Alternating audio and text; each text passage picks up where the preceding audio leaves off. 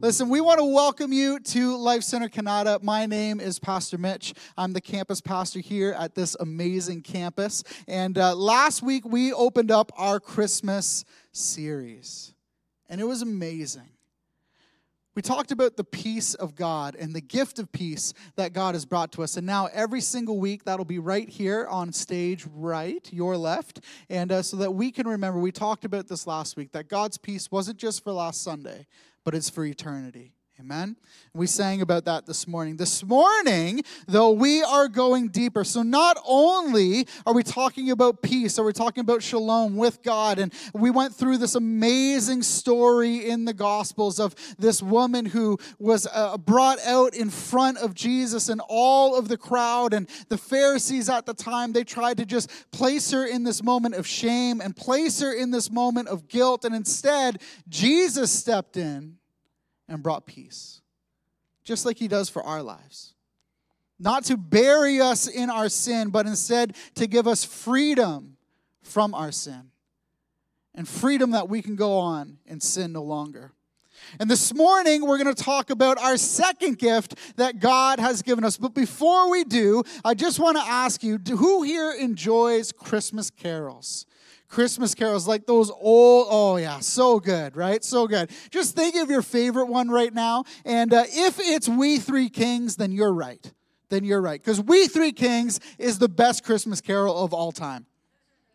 It is the best Christmas carol of all time. There is nothing better, right? We three kings of, and then you get to the chorus and it's, go, right? Like, oh, so good. So good. And I don't know what your favorite Christmas carol is, but We Three Kings has always been that for me. When I was growing up in church, we had the hymnals out, and Christmas time, you got to go to like the back of the hymnal book, and there was all of these carols, right? It was amazing. We Three Kings, woefully underdone, but not by me. But We Three Kings was amazing. The other one that not only do I really enjoy singing, but what I found is that it's actually a favorite here as well at Life Center. And so just as I just did, let's do that again. But this time, if you know it, sing it with me. Silent night. Don't leave me alone. Holy night. Come on. All is calm. All is bright. Round yon virgin mother and child, holy infant, so tender and mild. Here we go. Sleep in heavenly peace. Ooh. Sleep in heavenly peace. Okay. All right, Life Center. Not bad. Not bad. And so not only is that an amazing, amazing song, but it's also a favorite here at Life Center. In fact, on Christmas Eve, led by much more talented people than myself, we are going to be singing that by candlelight. And from what I've heard and what I've understood is not only is it a tradition, but it's a personal favorite for many who call Life Center home. But that was pretty good. Y'all did a good job, all right? And I wasn't as off as I thought I was. We'll talk to people who actually sing afterwards. Maybe that's just my ear playing tricks again, all right? But that was pretty good. Not only is that song absolutely amazing, but when you look at it through the lens of the verses that we're going to walk through today, it brings new light to the song. Church, I just want to encourage you today that we are blessed. We're blessed here in Canada to be able to sit in this room today, worship God together, proclaim the name of Jesus loudly and boldly until he comes, to pray over each other, to sing these songs, and to stand on the solid rock that is our foundation, Jesus Christ our Lord. We are blessed here in Canada. This song actually talks about this incredible juxtaposition that's taking place actually in the time when Jesus was around. See, it brings in contrast the reality of the promise of King Jesus and also the current king who was Herod. The first Christmas is actually a story about two kings. Because we have to remember that even though Jesus, when he was born, was just a baby wrapped in swaddling clothes and placed in a manger, we have to remember that even in that moment, he was king. Even in that moment, he was king. See, Matthew, the author of the gospel in which we will start this morning, he wrote his gospel with his intended audience being the Jewish people of his time. We talked about this a couple of weeks ago as we were going through Trust Scripture, that we have to remember that the Bible wasn't written to us, but because of the Holy Spirit, it is for us. Amen? The Bible wasn't written to us, but because of the Holy Spirit, it is for us. But Matthew wrote his gospel. He wrote his personal account of Jesus' life with the Jewish people in mind. Luke, where we will also go today, just as a little contrast here, Luke's gospel was actually written to those who didn't grow up with the Jewish traditions. Luke's gospel was written specifically for the Gentiles of the time, those who were included in God's plan because of what Jesus did on the cross and through his resurrection. See, there's something interesting going on. We're going to read here in just a second, Matthew chapter 2, 1 verses 3. If you have that and you have a Bible with you, you can go ahead and turn there. Matthew chapter 2, verses 1 to 3. See, there's something interesting going on in this scripture today. Matthew has an intended audience that he is speaking to. And when something is a significant part of your history, as you're sharing that story, the way that it's recorded, the way that people experience it is directly and significantly different than how you yourself are experiencing it. See, I can empathize with you as you share your story to me, but you actually lived it. It's like when I tell you that one of my favorite things about high school growing up was football. Some of you are hearing that for the first time, and already in your mind, you're maybe thinking of your high school to try to put it in context. You're thinking of your football teams that maybe you watched as you were growing up. But as I'm sharing that story, I'm there on the field with all the people who were there with me. And I know many of you today are wondering, what in the world, what were you even doing on the football field? But I'm here to tell you, just to put a little more context to the image that I was a linebacker in high school football. And some of you that know football are like, there's no way. But I was. And I was crushing people out there. And so that's why high school football was so important to me. But when I share that in this room, you're painting a picture of what that looks like through your experiences and through what you've seen. But for me, it looks a little differently. And for those who are on the field with me, when I share the story about high school football, for them, it's a little different as well. Do you see how just that firsthand account? And as we look into Matthew's gospel here, I want us to read together, but then I want us to step out of our own viewpoint and into his. I want to give a fuller context this morning to why Matthew wrote what he wrote and what the cultural understanding of the time would have been as years after Jesus' birth, years after Jesus' death and his resurrection, people would have been reading these words. So it says this in Matthew chapter 2, verses 1 to 3. Now, after Jesus was born in Bethlehem of Judea, in the days of Herod the king, behold, wise men from the east, we three kings, come on, it's all tying together, came from Jerusalem saying, where is he who has been born King of the Jews? For we saw his star when it rose and have come to worship him. But when Herod the king heard this, he was troubled, and because he was troubled, all of Jerusalem with him. See, Matthew, who lived under King Herod, would never have penned the exact words written for Silent Night.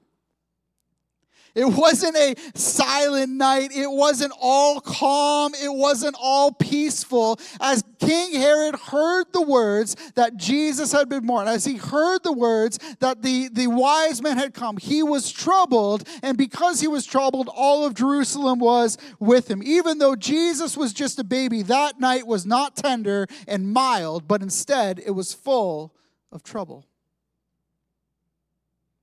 When King Herod was troubled, and as his decrees went, all of the kingdom would have felt a quake. See, Herod, unlike King Jesus, like all the kings before him, ruled through fear. And if he was troubled and he was afraid, then as oftentimes as kings would rule, their method would be to move the fear off of themselves and onto those whom they were supposed to serve. Let's continue reading our story this morning. Then Herod summoned the wise men secretly and ascertained from them what time the star had appeared. And he sent them to Bethlehem, saying, "Go and search diligently for the child, and when you have found him, bring me word, that I too may come and worship him." After listening to the king, they went on their way, and behold, the star that they had seen when it rose went before them until it came to rest over the place where the child was. When they saw the star, they rejoiced exceedingly and with great joy. And going into the house, they saw the child with Mary his mother, and they fell down and worshipped him. Then, opening their treasures, they offered him gifts, gold, frankincense, and myrrh. And being warned in a dream not to return to Herod, they departed to their own country by another way.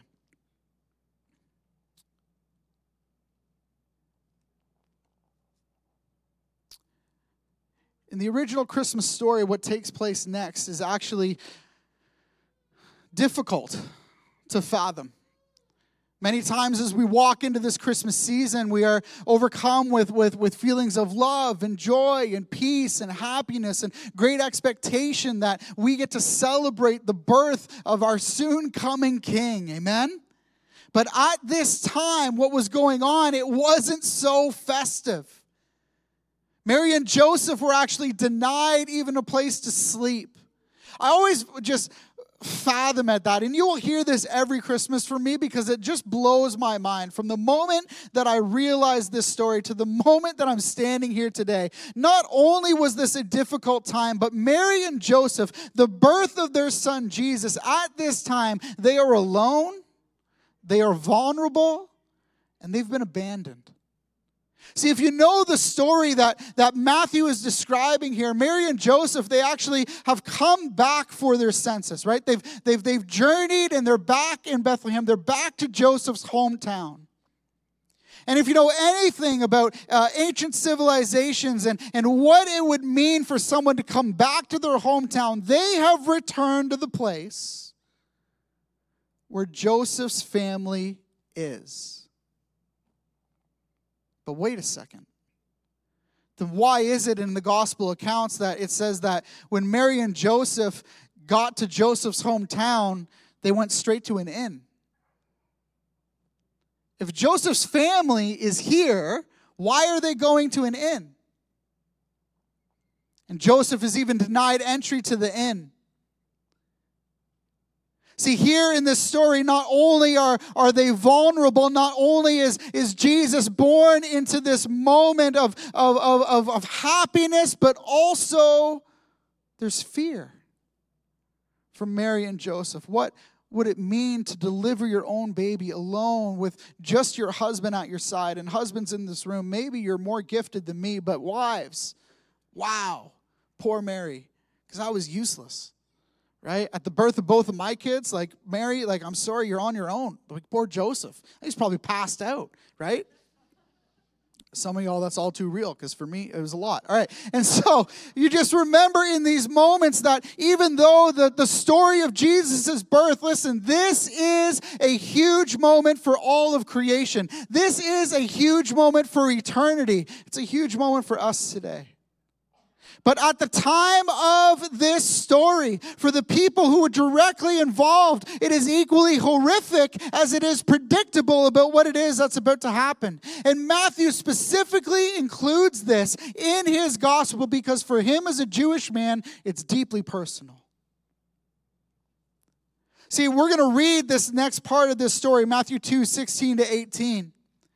But as he was penning this story in his gospel,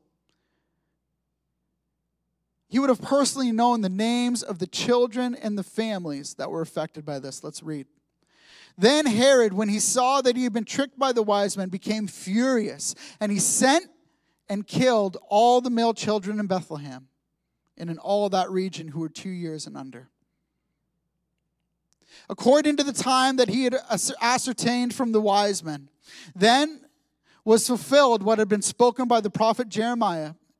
A voice was heard in Ramah, weeping in loud lamentation. Rachel was weeping for her children. She refused to be comforted because they care no more. Matthew 2:16 and 18. Again, in Bethlehem, in the region, all was not calm. Church, I'm so thankful, as I said at the beginning, that we are so blessed here in Canada.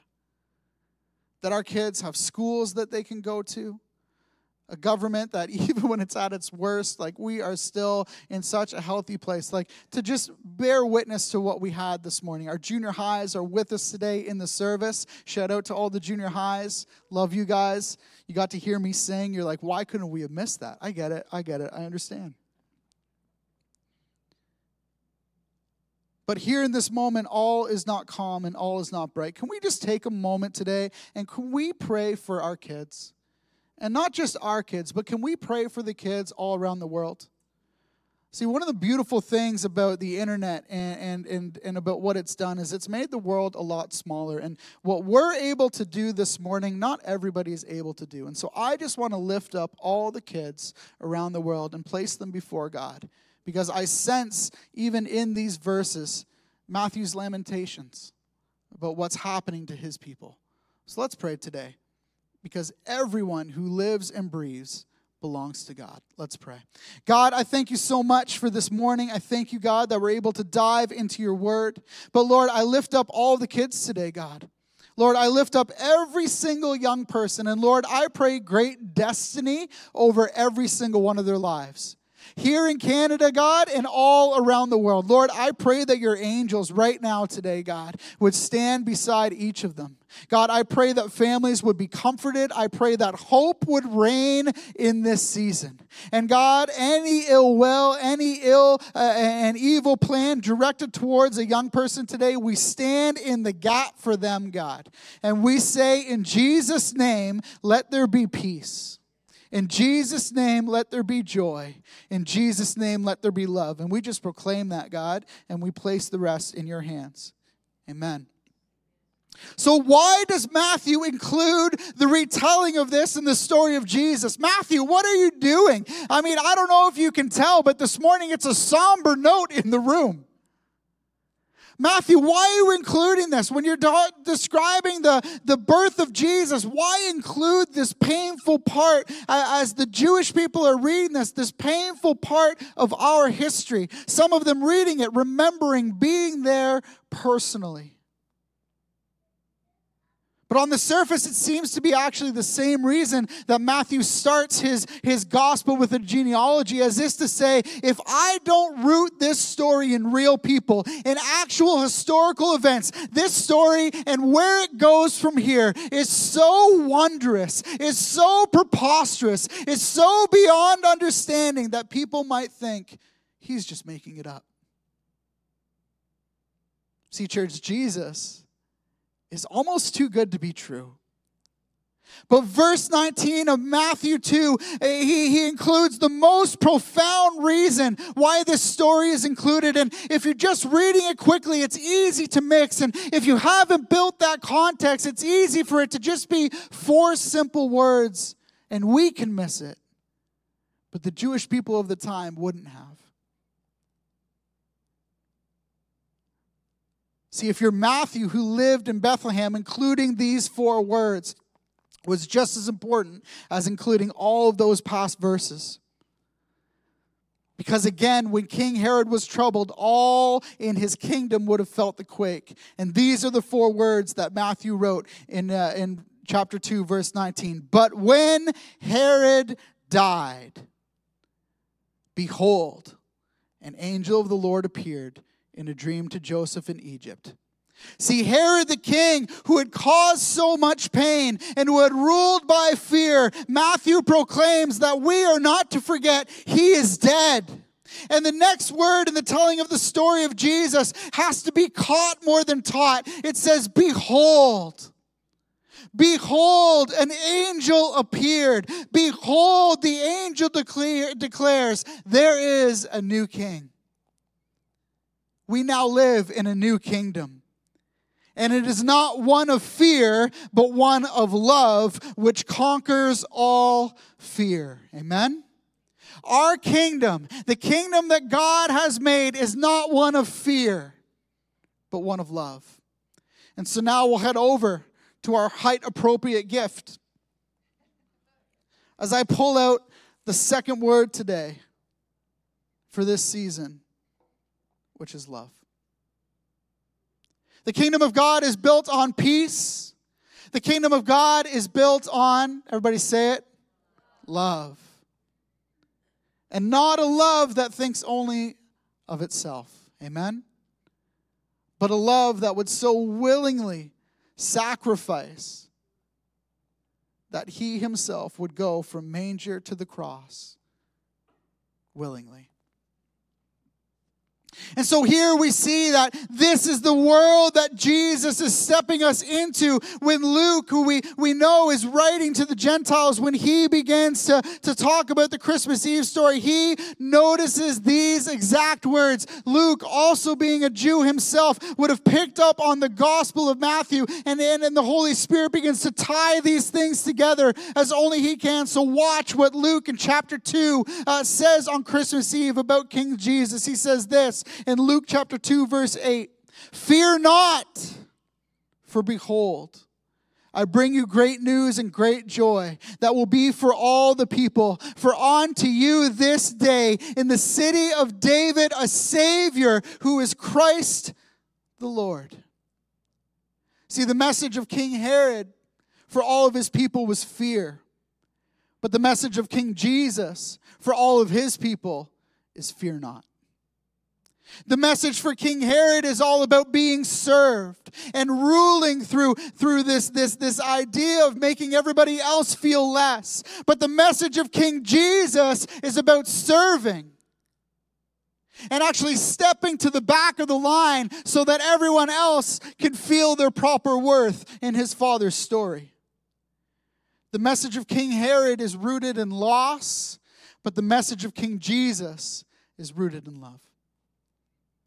This is why Matthew includes those four transformational words when writing his gospel. He begins to invest love into the story of all of the people who would read it, to remind them that they have not been called to have a spirit of fear, but instead that the gift of love has been given to us. Like the shepherds in the field, this is a gift that we need to choose to behold.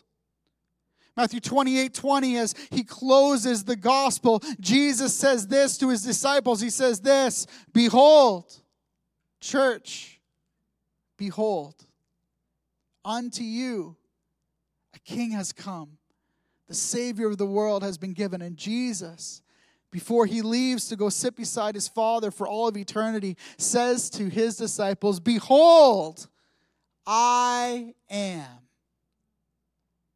with you always to the end of the age." See, Herod and all those like Herod, all sin, all strongholds will one day be no more. Amen? Church, I'm going to say it again.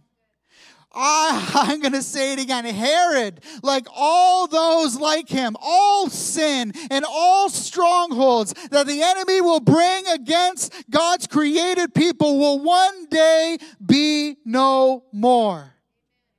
David, a king, had a revelation of a greater king in Jesus. And this morning, I want to invite you all to stand as I read Psalm 27 over each of us today. Oh, I'm excited. Man, I love the Bible. Like poetry and reality. King David,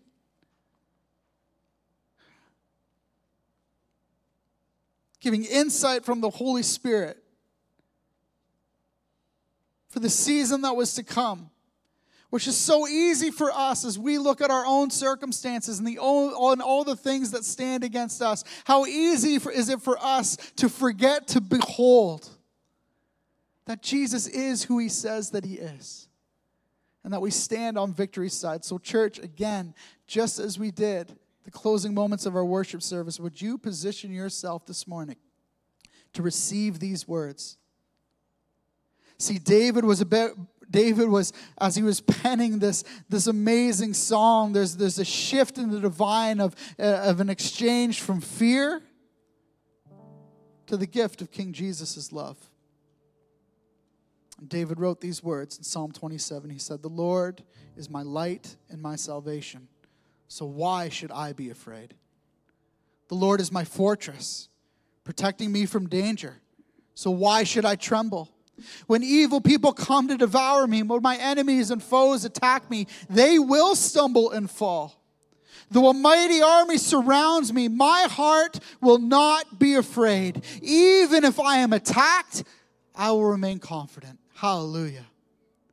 Teach me how to live, O Lord. Lead me along the right path, for my enemies are waiting for me. Do not let me fall into their hands, for they accuse me of the things that I've done. With every breath, they threaten me with violence. Yet, behold, I am confident I will see the Lord's goodness while I'm here in the land of the living. Why?